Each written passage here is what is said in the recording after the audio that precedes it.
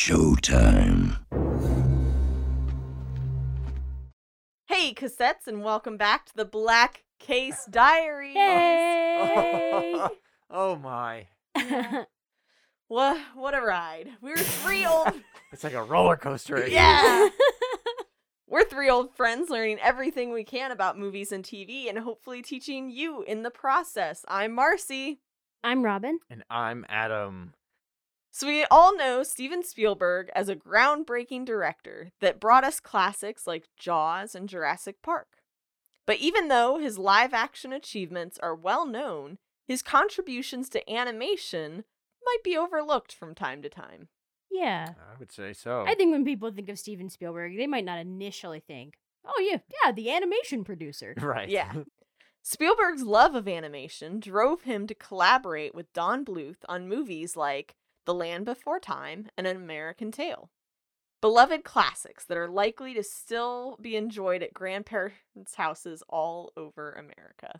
Absolutely. Yes. I'll be that grandparent.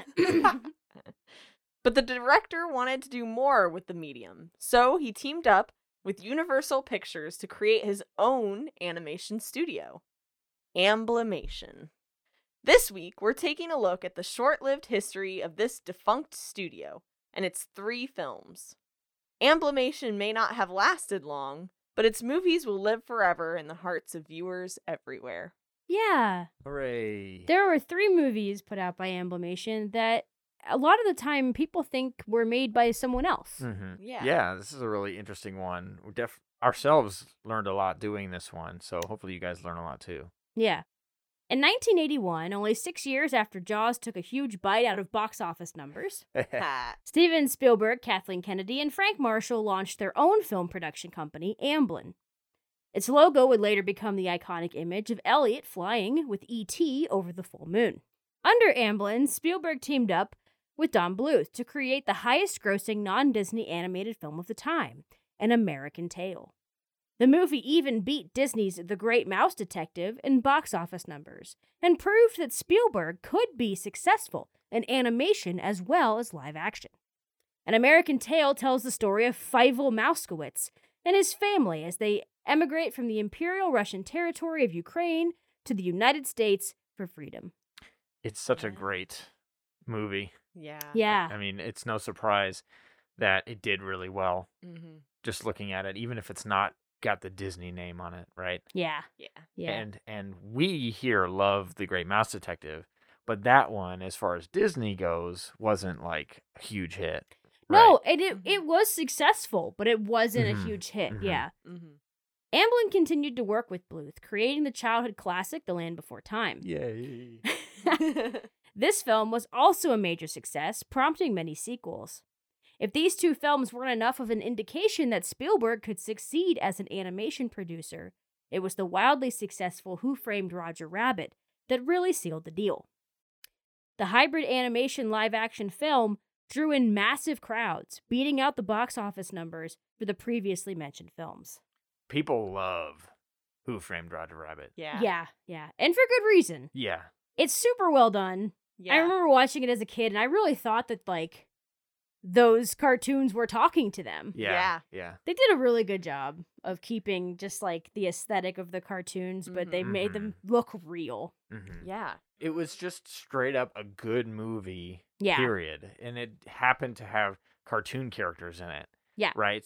Whereas a lot of times cartoon movies, or especially cartoon mixed with live action movies, kind of goof up the movie Mhm. because it's cartoons. Like, oh, Yeah.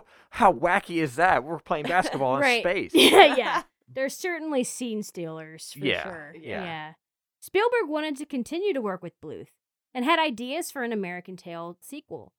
Bluth reportedly turned him down, as he didn't like the lack of creative control he had had with the other 2 films. So in 1989, Spielberg made his own animation studio with Universal Pictures. He based the studio in the UK and sought out animators outside of the United States. Walt Disney Animation essentially had a monopoly on all the best animators at the time, except, of course, the team at Don Bluth, which Spielberg wasn't about to try and poach. Oh my gosh. I mean, could he you just imagine? worked with them. Yeah. Yeah. You imagine? It would be difficult to convince someone with a job at the most historically successful animation studio to jump on a new and uncertain venture. I mean, Some people like to do that. yeah, yeah. like Don Bluth, for Yeah, example. exactly. But yeah, it would have been hard. Mm-hmm. Once Spielberg had his team, they set to work on their first feature film, An American Tale, Fievel Goes West. Everybody remembers this one on their VHSs. Yeah, sure. Right? Like I said, this is another one that's in Grandma's cabinet. Yep. Yes. I remember the previews for this one Yeah. all the time. Oh. Being a big Land Before Time boy, Oh, Mhm. true. have that one on VHS for sure, and it would have this, Yeah. and then a bunch of other Don Bluth stuff. It's just like, yeah. Don Bluth has a unique animation style that can be imitated but not replicated. He was noticeably absent from the second installment of the American Tail franchise, so Fievel Goes West had a different tone and animation style from its predecessor. Yeah, it's very different. It Mhm. is. Like, you can see the Bluthiness. Like, you know, Mhm. you could see how there is an imitation of what he did. Mhm. Just the whole Yeah. dynamics of the animation seems to be yeah. different. Yeah, it's a little bit more loose, Yes. Yeah. and it's A little softer, I think, too. Yeah. yes. Is how I would say. What I would liken it to, it's a mixture of Don Bluth style with like a Looney Tunes Yeah. kind of filter over it, Yeah. because Yeah. it's real loose and soft and stretchy like a Looney Tunes. Right. Yeah. Obviously, all animation does that to some extent, even Don Bluth ones, but Yeah. Looney Tunes obviously takes it to the next level because that's part of their aesthetic. When asked about it in an interview, director Phil Niblink said, Don Bluth made a beautiful movie with American Tail. We tried to live up to it and go beyond it. We would never be able to match Don Bluth's style. He had such a distinct style. We had a completely different set of artists. It forced us to go in a different direction. Yeah. Mm-hmm. I mean, better that they did, Yeah. Yeah. I think. Because if you try to replicate it and then fail, it's much more noticeable than just kind of like, oh, that's kind of Don Bluthy, but Yeah. I see what they're doing. But for those of you who haven't seen this movie, Fievel is up to his old tricks as the family moves out west for a better life, as New York is not the catless dream they expected it to be. They are once again deceived by a smooth-talking cat that plans on exploiting the labor of the mice and eventually turning them into mouse burgers. Oh. Oh. I mean, a cat would like it. Yeah. Yep. It's I true. guess. Works for cats. But luckily, their old cat pal Tiger has followed them to Green River and will help them face off against the evil Cat R. Wall. Yeah. This film was directed by Simon Wells and former Disney animator Phil Niblink.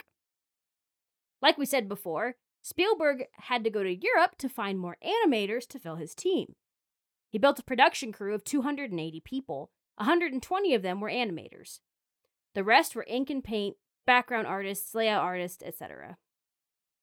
All voices for the film were recorded before animation, which is a common film practice. Usually voices are recorded after the storyboard process, but before the animation. This ensures that animators don't draw extra scenes that end up not working, and they can hear exactly how the characters will speak as they draw. That's very important. Yeah, imagine you're animating the script. Yep. And you don't even know how the actor's Yeah. gonna sound, and Yeah. you're like, what if Oh no. what if instead of saying, "Oh, look over there," they say, "Oh, look over there." You know, I mean, Yeah. Yeah. you have It's to animate simple, but it's Yeah. so important. Yeah. Spielberg wanted the movie to have a live-action cinematic quality to it. He pushed for the animation to not have very many cuts. He wanted the animators to save that for when they wanted to build tension. For most of it, he wanted a moving camera, and this meant that animators had to draw really long backgrounds so they could keep the shots moving. The movie relies heavily on its Western setting, and this technique helped establish that. Oh man, if Spielberg came into the office one day and was like, "Guys, I want a moving camera in my animation," I'd be like, No. "Oh, why?" All the hours. No. The background was watercolor underneath, and artists used pastel, crayon, and a little bit of airbrush to create depth. Oh, nice. Crayons. Sweet. Crayons. Yes. Yeah. Animators also worked with a variety of angles, which was not common in animation. Yeah, man, that's Yeah. hard. I struggle to draw something that is simple as like a face Mm-hmm.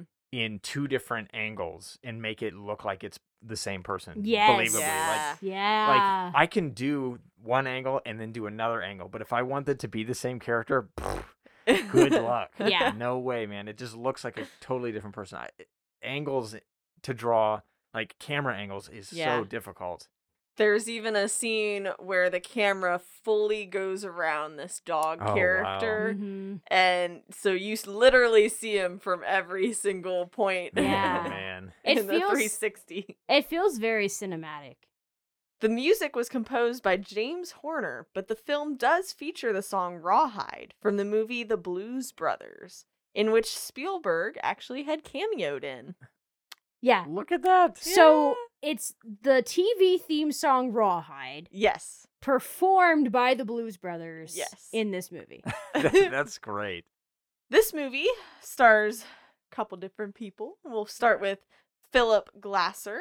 He returned to lend his voice as Fievel. I think it's cool that they had the That's- same kid. Yeah. That's Yeah. nice. Yeah, especially because this was a couple of years later. Mhm. Yeah.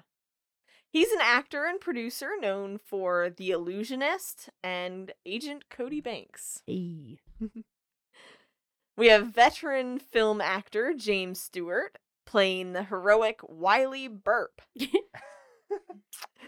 Cool name. He's known for Anatomy of a Murder, Vertigo, The Philadelphia Story, Mr. Smith Goes to Washington. This film was his final credit before his death, unfortunately, in 1992. Oh, man. Just remember, Fievel, one man's sunset is another man's dawn. I don't know what's out there beyond those hills, but if you ride yonder, head up, eyes steady, heart open, I think one day you'll find that you're the hero you've been looking for.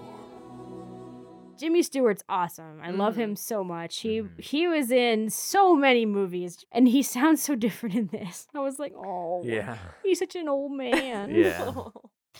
Erica Ione was Mama. She has been in Pee-wee's Big Adventure, The Godfather Part 2, and Karina Karina. Kathy Cavadini as Tanya. She's best known as Blossom in the Powerpuff Girls. Hey. Nice. Nehemiah as Persoff. He's been in Some Like It Hot, Twins, and The Wrong Man. Dom DeLuise was Tiger. He came back for Tiger. Hooray. He's known for All Dogs Go to Heaven, Blazing Saddles, and The Secret of Nim. This is the worst moment of my life. I wouldn't wish this on a dog. Maybe a dog. I love his voice. He was awesome. I love Dom Mhm. DeLuise. Amy Irving was Miss Kitty. She's been in Traffic, Adam, Carrie, and Crossing Delancey. She's been in your movie. She's been in Adam. Yeah. I cast her myself. Yeah. John Cleese was Caterwall. Oh, Gotta love us some Hey. John Cleese. love John Cleese. He's, of course, known for Monty Python and A Fish Called Wanda.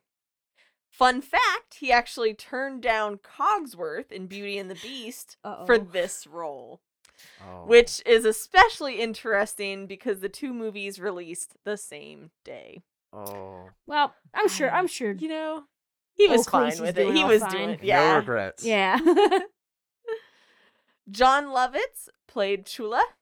He's been in A League of Their Own, we just talked about, Happiness, Rat Race, and Loaded Weapon 1. He's also the radio in Brave Little Toaster. Yeah, that's right. That's the role I know. That's him the for. role. That's, I mean, that's the only important one. This movie, although it did not win anything, it was nominated at the 1992 Golden Globes for Best Original Song for Dreams to Dream. Hey. The music was done by James Horner with lyrics by Will Jennings. cool. Very Yeah. cool. That's two, like, great songs in both movies. Yeah. You know? Yeah. Yeah. It grossed about $40,766,041 worldwide.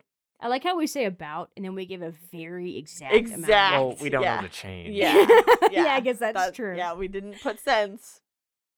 Alternatively, Beauty and the Beast, which released on the same day, was the first animated movie to reach $100 million in its first run. Oh, oops. Just to comparatively Yeah. see how much more money. Because Yeah. $40 million. You're like, that's not yeah, bad. yeah, you're like, Mhm. all right. But then you look at what was doing super duper duper duper well. Yeah. And that would be Beauty and the Beast. Yeah. Which was, I mean, sky high, flying away. Right. I mean, changing lives, changing the world. Like Beauty and the Beast was nominated for just Best Picture, wasn't it? it was. It was yeah. the first animated movie to do it. Yeah. Which legitimized animation to a lot of people. And then Yeah. and then they just delegitimized it again by putting it in its own category. I know. Yep. Yeah. In order to maintain a consistent release schedule with their movies, Amblimation worked on all 3 of its projects simultaneously. Originally, the next feature planned was an animated version of the musical Cats. What? What? Which I wish happened. Yeah. I'm, I mean- I'm not going to lie. We so wish. Yeah. We saw some of the drawn up ideas for Yeah. it, and it Mhm. was, it looked awesome. It looked really cool. But as that ran into problems, the studio focused on releasing another film based on Hudson Talbot's book, We're Back, A Dinosaur's Story. Yeah, so before we move on to the next one, do we have any thoughts about Fievel Goes West besides anything we've Previously discussed. I think it's a decent enough sequel, and I always enjoy the characters. Like Tiger is one of my favorite characters. Yeah. From Yeah. the original Andy's back, and it's just yeah. and I mentioned that I've seen the preview for it on other VHSs over and over, and I've Mhm. always, even for nostalgia's sake, I'll go back and just Yeah. when I watch Yeah. the movie, not skip any of that just for Mhm. fun. Yes. So This Mhm. movie, I was not prepared for how quick the pacing would be Mhm. and how much the characters would move and the backgrounds, the moving camera shots.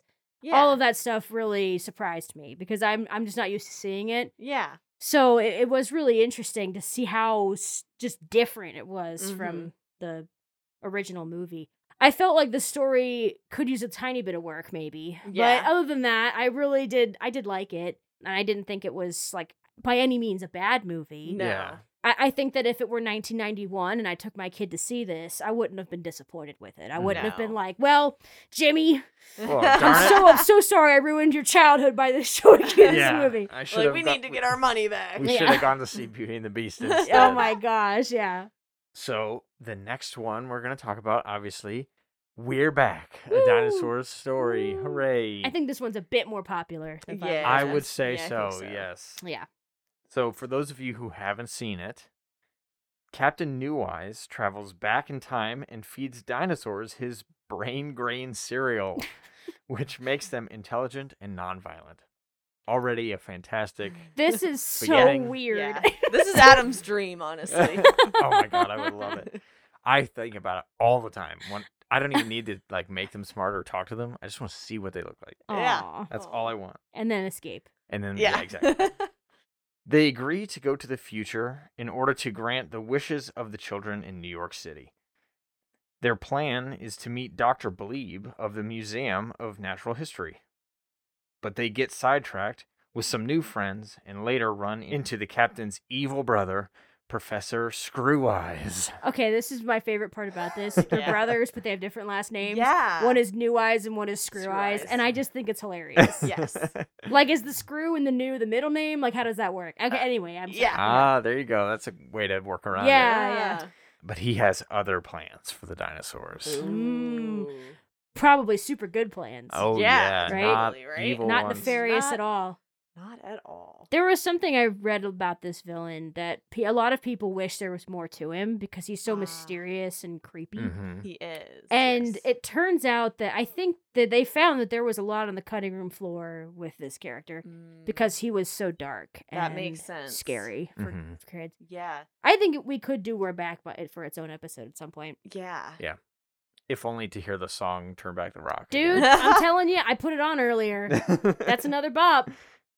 So Hanna-Barbera was the first company to contact Hudson Talbot about obtaining rights to his book, We're Back, A Dinosaur Story, only months after its release. It may sound funny to hear the Scooby-Doo animators making full-length films, but they produced some great animation, like the 1973 version of Charlotte's Web. Yeah. Yeah. Universal Pictures then paid off Hanna-Barbera and purchased the rights for Spielberg to produce the film. The film was directed by Phil Nibelink and Simon Wells, who also directed Five Goes West. Heck yeah. Yes. All right.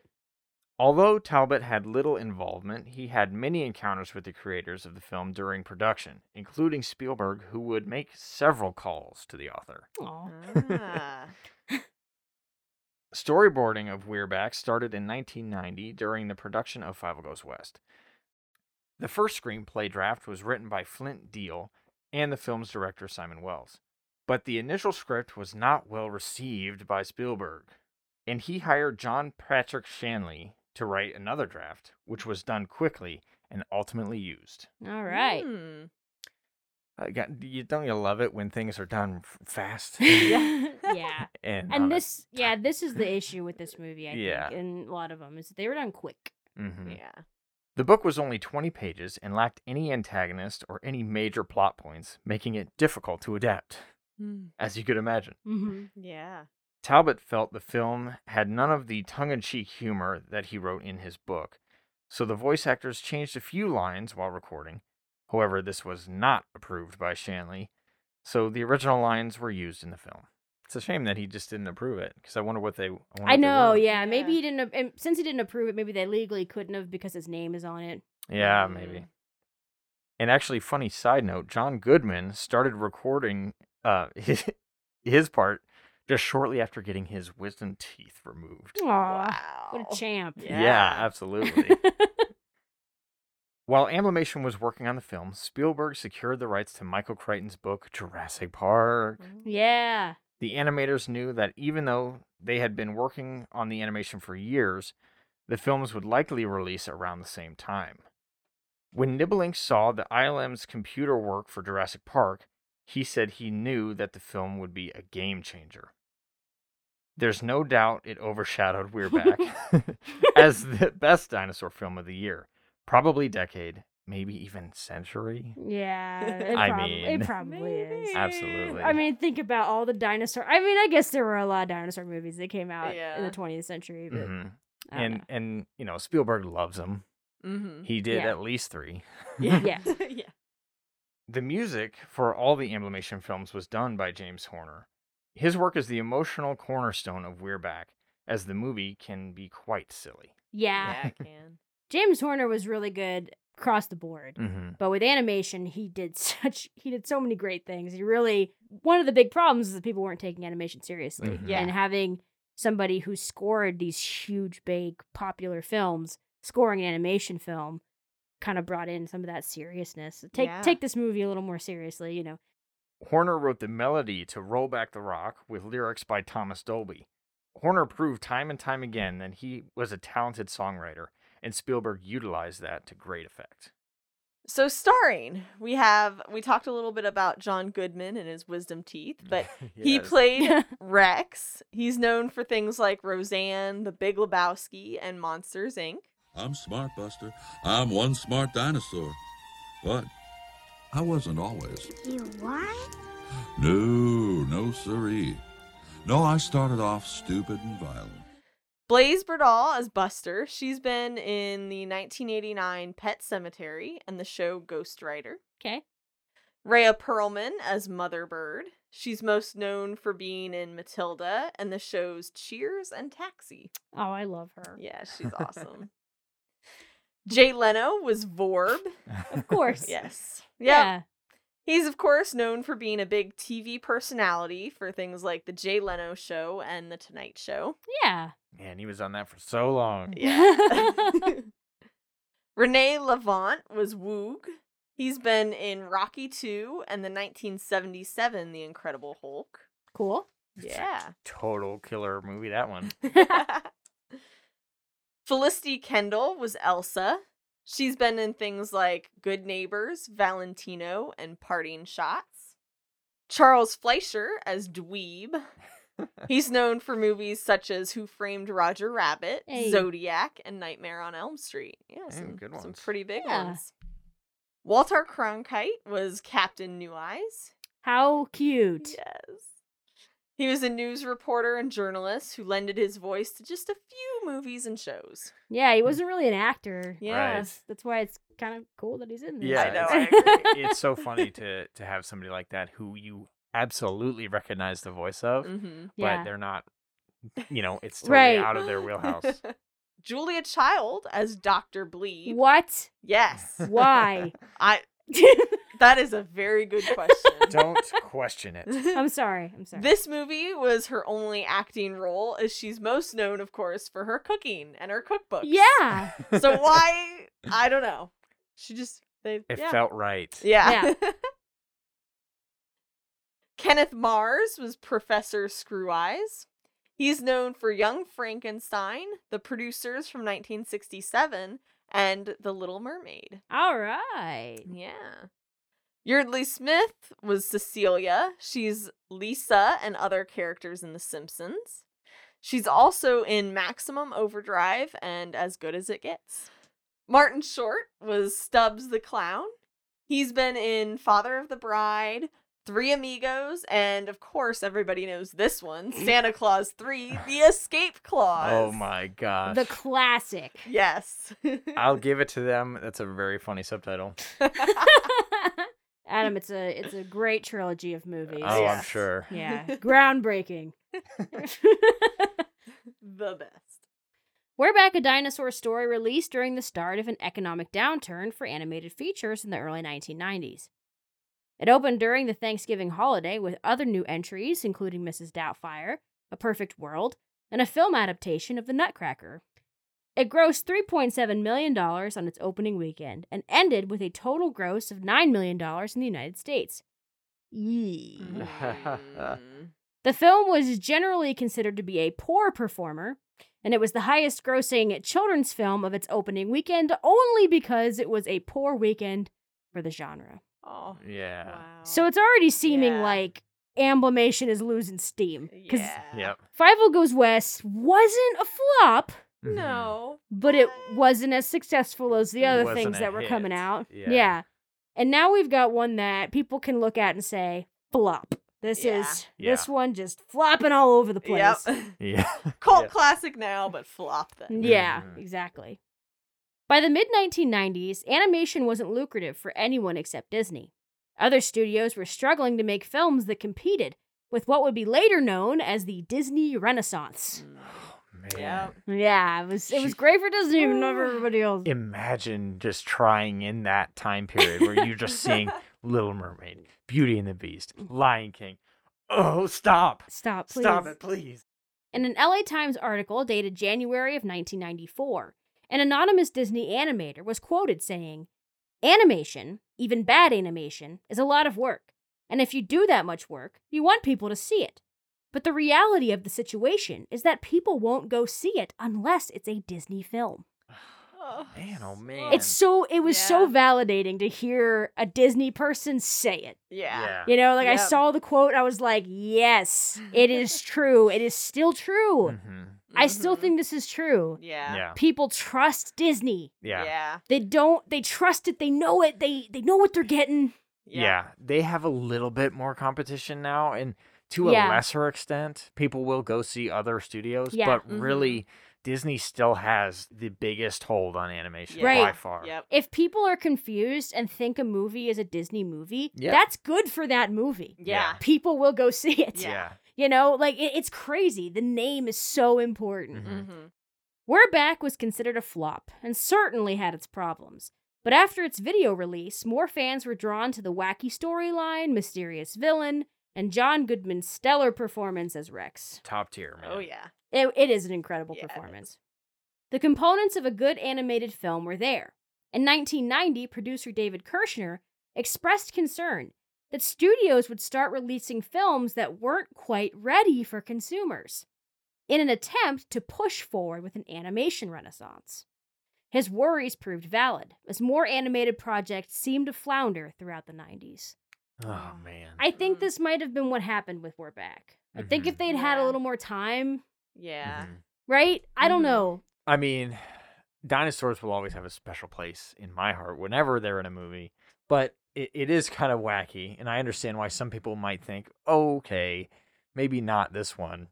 But for me, I've always enjoyed it. I mean, Yeah. dinosaurs, Yeah. period, right? Done. Yeah. But like you said here, it's the work is there. Like the stuff Mhm. is there. You almost had it. I think a little bit more, and if they had maybe been less strict on the screenplay or the Yeah. script, like maybe Mhm. let the actors More kind of of the do it a funny little bit. parts to it. Yeah, yeah. You Yeah. would have had a little bit more uniqueness and a little bit more flair that could have Yeah. pushed it Yeah. over the top, because I mean it came out when there wasn't really any competition for it specifically. Yeah. Mhm. There were movies coming out that were good, like Mrs. Doubtfire is great, but it could have done it Yeah. Yeah. just a little bit more work on it. There are people who love this movie so much. You know, like I remember Mhm. my sister Becky, she really likes this movie. Yeah. I remember when she found it in like the $5 bin at Walmart, and she was Aw. like, Robin, we gotta go home. We have to watch this movie. Yeah. She bought it. Yeah. She's like, we gotta watch this one. I think there's something very sweet about it, very Mhm. childlike. I mean, the idea, honestly, the Yeah. idea, guys, is that the dinosaurs are coming back to New York so they can visit children and make them feel Yeah. like and make their wishes come true. It's Like, it's so great because that moment in the movie, they're in a parade, yes. pretending to be like floats. Yeah. But they keep cutting to the children, like, oh, I wish they were real. Oh, I wish the dinosaurs were real. I wish they would Yeah. come back. And that's where Rex is like, all right. And then he sings Roll Back the Rock. And I'm like, Yeah. Like, Yeah, it's this super is a cool. wonderful scene. Yeah. But I honestly don't see the problem really with this movie. And No. that's the thing. It's just like Yeah. it's just people just didn't see it. Like, Yep. I mean, good content is out there. Yeah. There's very good content out there on the internet for you to listen to right now. But people just aren't listening to it. I mean, watching it. Anyway. we talked a bit about Screw Eyes, Mhm. and to some point, you know, he does need a little bit more to him, but I really kind of liked the ending of him. It kind of let you come up with why he just disappeared, kind of. And Yeah. there's just He a just screw. basically turns into like A screw. yeah. So Screw Eyes makes sense. Yeah. Because Yeah. yeah. So to me, I made my own story that maybe he wasn't even real. Maybe he's Mm. just like not even technically a brother to the professor. Wait, Right. professor? Mhm. He was kind of made up as a villain. So it's like his like Mr. Hyde kind of Yeah. identity. alternate persona. Alternate. Interesting. Yeah. Interesting. That's interesting. And the movie was just too short. It is a short movie. It is short, yeah. Yeah. It's too short. We just want more. I mean, more dinosaurs all day long. Yeah. We're in. After Amblimation's second flop, it pushed forward to release its third, and ultimately final film, Balto.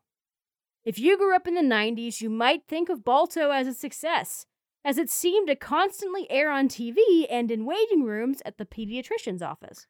Uh-huh. Yeah. All the time. Yeah. Unfortunately, the popularity of the film didn't manifest until after it was in theaters.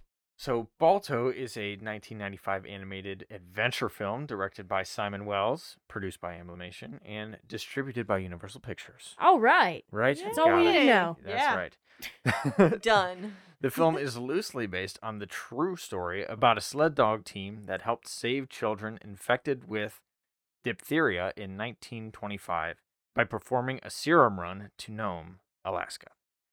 The movie focuses on the dynamic main protagonist, Balto, who is part wolf and Siberian husky. Despite the challenges that Balto faces as a social outcast, he ends up taking charge and leading the team on a treacherous journey to Nome, saving the children in the process. Yeah, Oh, this is a yay. heartwarming tale This for one's sure. super nice. Yeah. Yeah. And I know that there's been a lot of like more documentaries and more information about this team and about the Mhm. dogs and Mhm. really was Balto the leader and all this stuff. Obviously, Balto was not part wolf. They added that to the movie. Yeah, he was. He It's was a story. purebred. Yeah. He's stuffed and he's in Ohio, so Yeah, he's at the Cleveland Yeah. Natural History Museum. Craziness. Yeah, we gotta go visit. And just as a little side note, just because I love this story very much. Yeah. There is another movie out there on Disney Plus called Togo, yeah. which is another perspective on this story, and it's also very good. Yeah. It's got Willem Dafoe in it Ooh. and real doggos. Super cute, Aw. obviously being live action. All right, so we're going to talk a little bit about the making of this movie. Writer Alana Lesser recollected being told the story of Balto by her grandfather when she was younger, and as an adult thought it would be a beautiful animated feature. Yeah. Yeah. So she and writer Cliff Ruby pitched the idea to Amblin with their screenplay in tow. It was then relayed to Phil Nibelink and Simon Wells.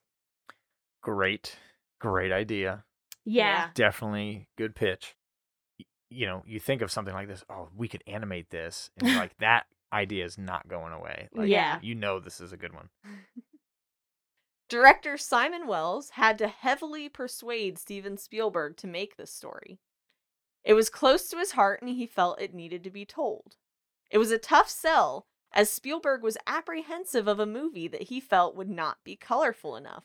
What? I mean, Yeah. think about it. Yeah. They're black and white dogs or, Mhm. in the snow. Got to use some creative juices there, Steve. Exactly. So, in order to quell these fears, Wells showed him dozens of small color studies done by the production designer Hans Bacher. They proved that the movie would not be solely black and white dogs on a desolate background. It ended up being Simon Wells' first solo-directed movie, as Nibelink would leave the project to return to working on We're Back. David Cohen and Roger Schulman would fine-tune the story into the final screenplay that would be accepted. I think this is the one that feels like, yes, they did it. They finally did it. They made the movie. Yep. Unfortunately, it still wasn't. Yeah. It wasn't enough. I think we could all agree that this was the best Amblimation movie. Yeah.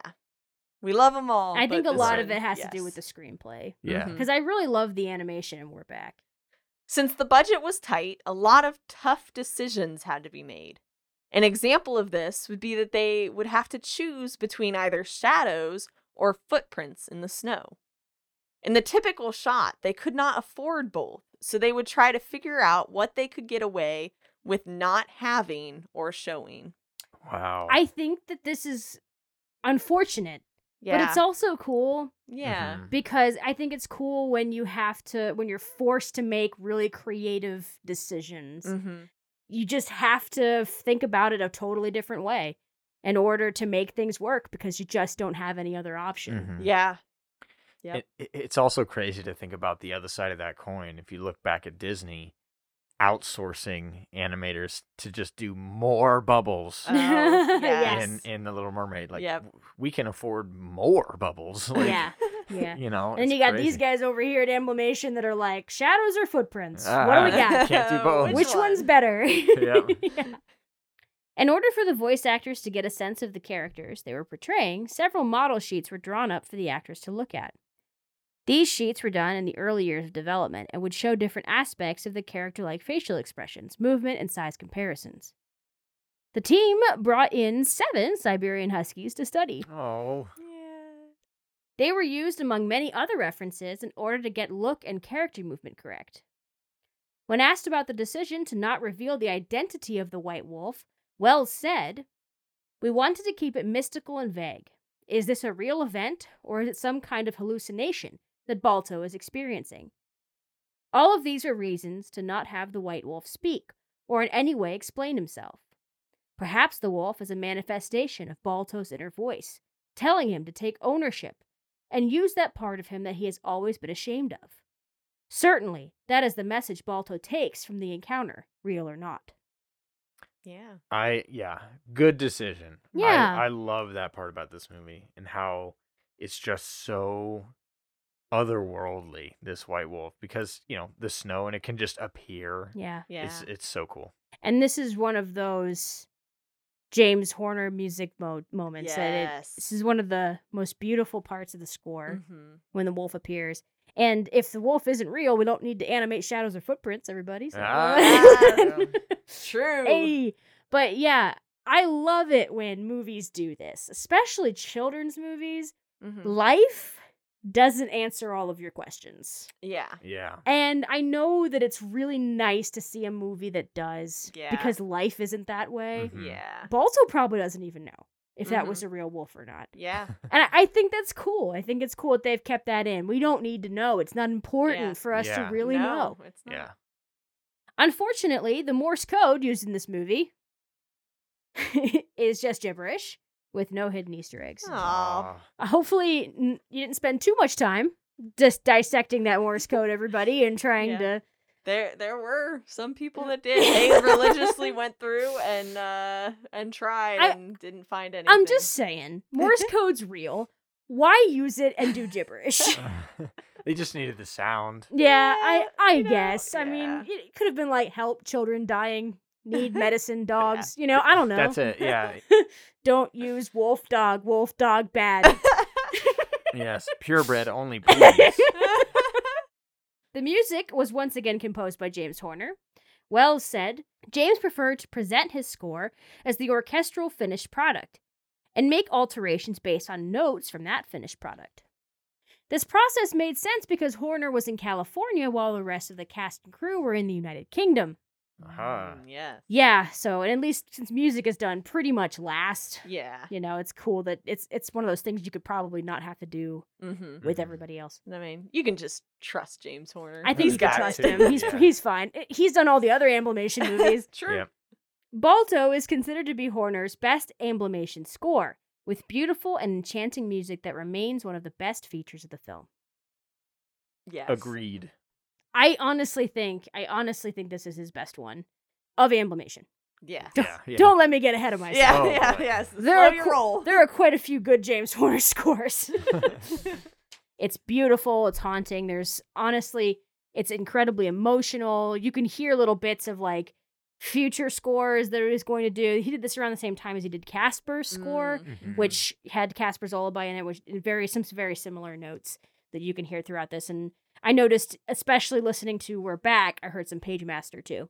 Ah. So you can hear that. Yes. And it's kind of nice. They kind of kept the same Builds, guy. yeah. Yeah. Spielberg has that record of like, I like you. I'm going to keep you. That's kind of Yeah. what he does, you know. Oh man. So the stars of this one, we first have Kevin Bacon as Balto. Woo. He's known for Footloose, Tremors, and Mystic River. Hey. Aha. Bob Hoskins was Boris. He was in Who Framed Roger Rabbit, The Long Good Friday, and Unleashed. Oh, Bob. Yeah. Bridget Fonda as Jenna. She's in A Simple Plan, Point of No Return, and Single White Female. Jim Cummings was Steele. I'll get us back. I'm the lead dog. I'm in charge. Then let me take back the medicine. They're getting sicker. Whoa! Touch that box, and I'll tear you apart. He's been in Princess and the Frog, Aladdin, and the 2018 Christopher Robin. Yeah. And about a billion other And so things. many others. Yeah. An Yeah, American we hero. only Yeah. put a couple. But Yeah. Jim Cummings is the best. He's from Ohio. Yeah. Yeah. Bonus points. Yeah. Yes, exactly. Yes, he's Pete. I mean, he's pretty much Pete in all of the Mickey Mouse things now. Yeah. Ah, yes. He's so great. He was the singing voice for Rasputin and Anastasia. Yes, that's right. I remember that. Anyway. Yes. Then we have Phil Collins as Muck and Luck. I don't know who that guy is, but Yeah. he's probably not important. Let's move on. Yeah, moving on. Obviously a music composer. But, I mean, everybody knows him, Yeah, right? Tarzan Everybody. and Brother Bear. Exactly. He really, really helps elevate those movies. Yes. Oh man, his music's so good. It is. It So is. good. Then we have Juliette Brewer as Rosie. She was also in The Little Rascals and Vegas Vacation. I just got to thinking, sorry to go back a second, but how different would this movie be if Phil Collins did the music for Balto? Ooh. Like he Oh, did with man. like Tarzan It would and be stuff. so much more. upbeat. Yeah. I think it would be more upbeat. Yeah. Like, I could see one of his songs being used like when they're on the run, Mhm. because like absolutely. Yeah. the run part of this movie when they're doing it's kind of grueling to Yeah. watch, Mhm. you know, and it is long, and you see them enter like Mhm. you see them engage with so many obstacles, having all these issues, Mhm. like. Yeah. And I feel like that would have been if they turned that into a montage of like, you know, I'm on my way. yeah, exactly. Same song. Yeah. Exactly. I feel like he would Yeah. have been more suited to We're Back. Oh, I feel like Oh, his yeah, music would maybe. have Hey. would have worked more with We're his Back. music might have if he did. made We're Back a hit. Oh, God. Yeah. Oh, jeez. Can you imagine? Did we just crack the now- code? I mean, James Horner, of course. I mean, No, they would yeah. work together. They would work together. Yes. Oh, abs- obviously, yeah. absolutely. Phil Collins would be doing the songs that like you have to sing. Yeah. Like Yeah. he would have done the credits version of Roll Back the Rock, and I want to Oh, hear that right now yes. Yeah. so badly. Phil, I don't know if you're Please. listening, but I mean, Oh yeah, he's a big fan. yeah.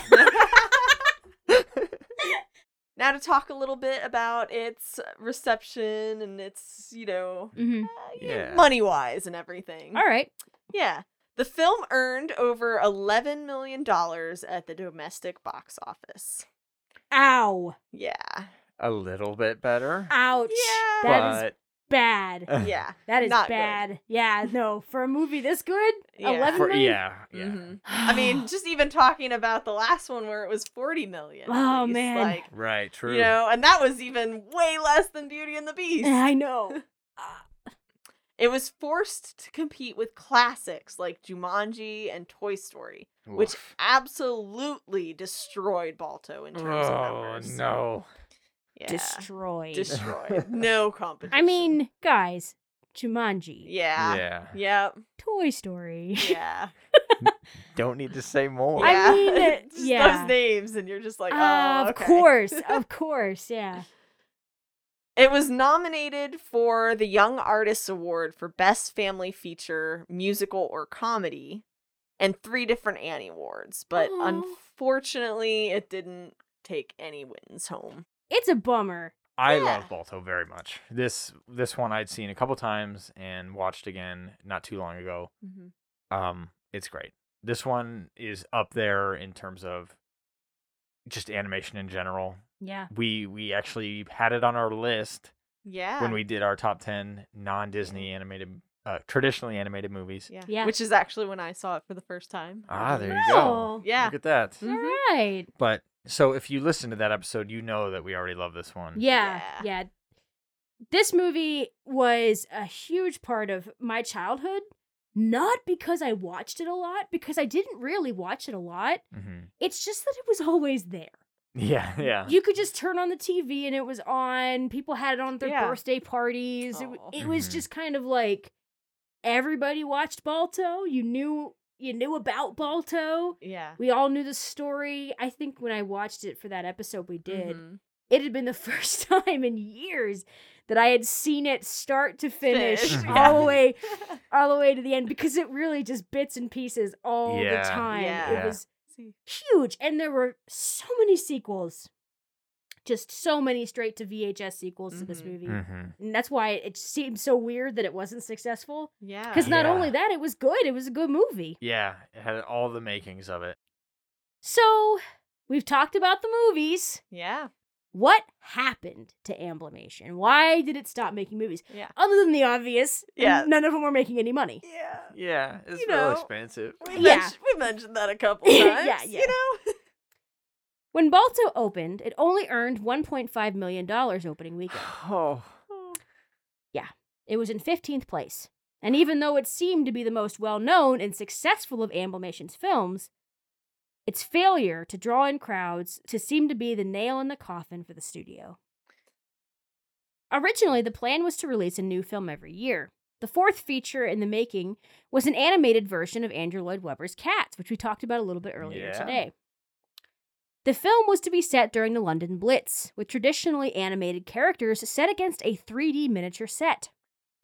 The art style was inspired by German Expressionism.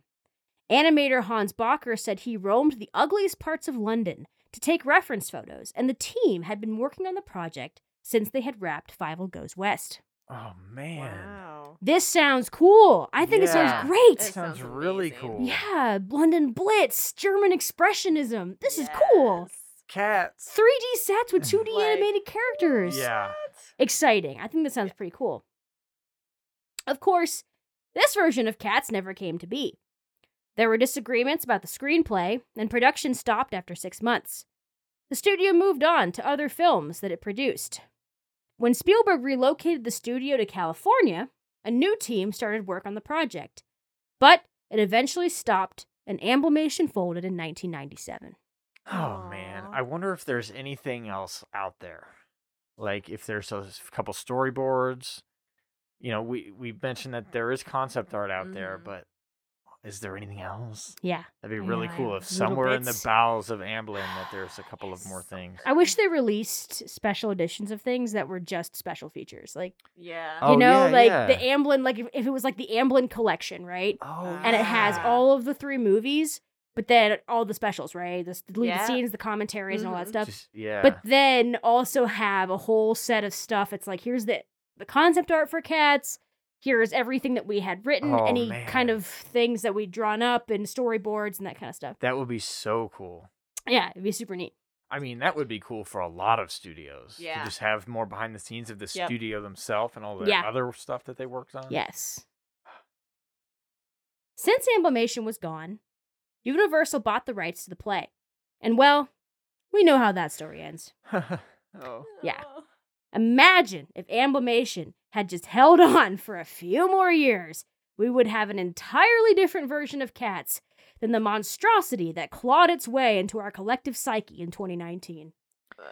Man, Yeah. dude, I wasn't a fan, obviously, of the new one, but Mhm.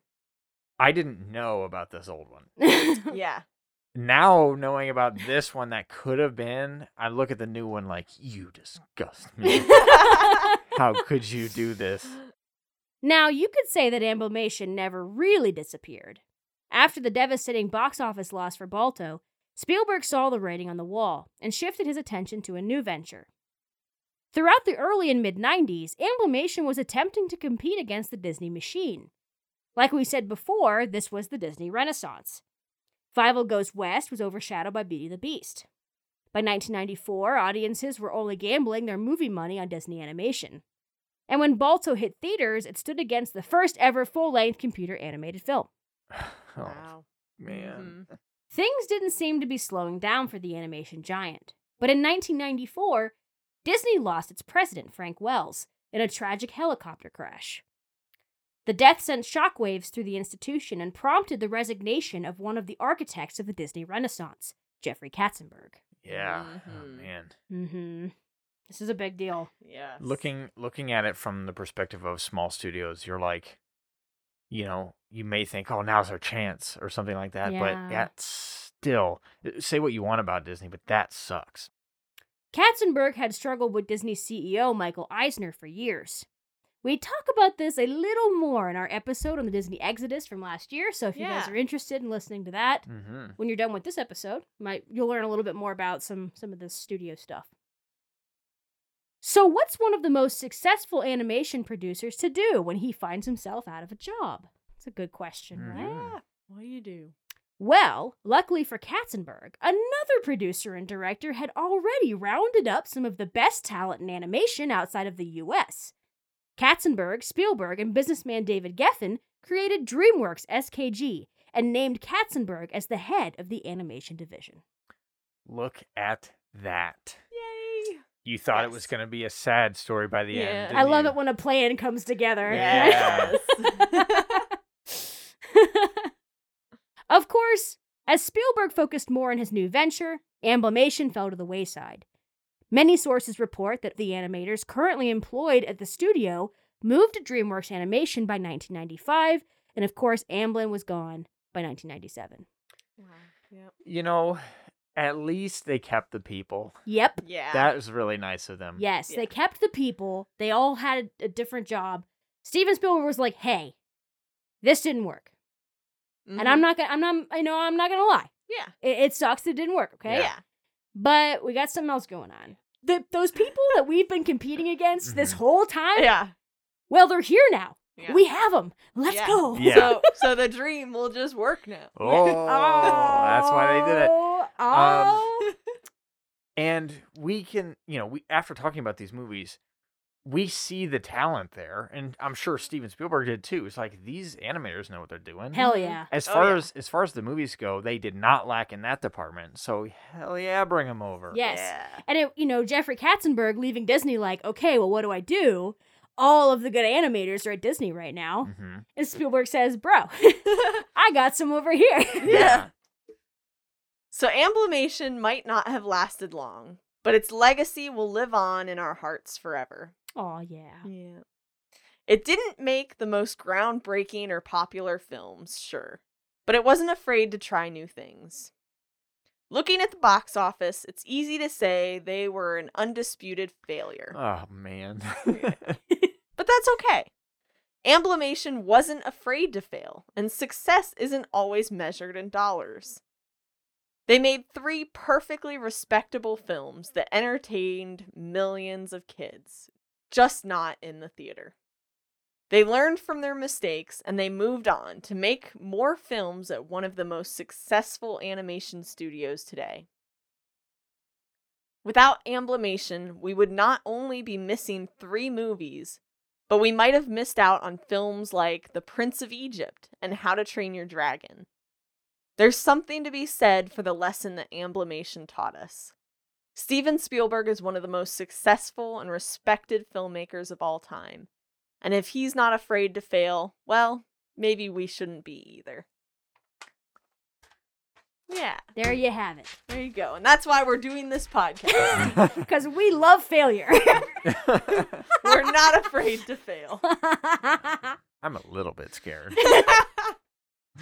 We're not risking that much. Yeah. But Well, yeah. I mean, Spielberg had a lot of money, though, so at least he could fail if he wanted to. But yeah, I'm glad that by the end of all this, there's light. Yes. Because whenever I think about Amblimation, I always think about, oh man, they here and gone in an instant. What else could they have done? Yeah. Well, I'll tell you what else they did. They created there was another studio that's done great Yeah. great movies. Yeah. So they're there in spirit. Exactly. It never truly left us. Amblimation. Right. Amblimation's still there. It just grew. Yeah. Mhm. Yeah, exactly. So that's another case closed. Woo! Hey, Yes. solid. Woo. And so before we go, we want to thank our patrons, Joel, John, Jacob, Jacqueline, JD, Anthony, Shelley, and Linda. As always. Thanks, guys. You guys We are really wonderful. appreciate We you. really appreciate you. And Yes. we want everybody else to know that we're on blackcasediaries.com. So go find us there. Look at our blog. Look at our No Small Parts is our other show. Check that out if you haven't had a chance. They're beautiful little stories, nice 15 minutes about. You can fit them in any time in your day. So go check it out. Yeah, just put it on in the car. Yeah, exactly. Short little trips to the grocery store. Exactly. You got it. Yes, exactly. Play it out loud at the grocery Exactly. store. Recite it at the grocery store. Whatever you want to do. You'll want to listen to it so many times that you'll memorize it. Exactly. Tell it to your kids. Yeah. It's clean. There's no bad Exactly. words in that one. Yeah. That's right. And guess who the character is. Yeah, have It's a fun fun. time trying to figure out who the character is.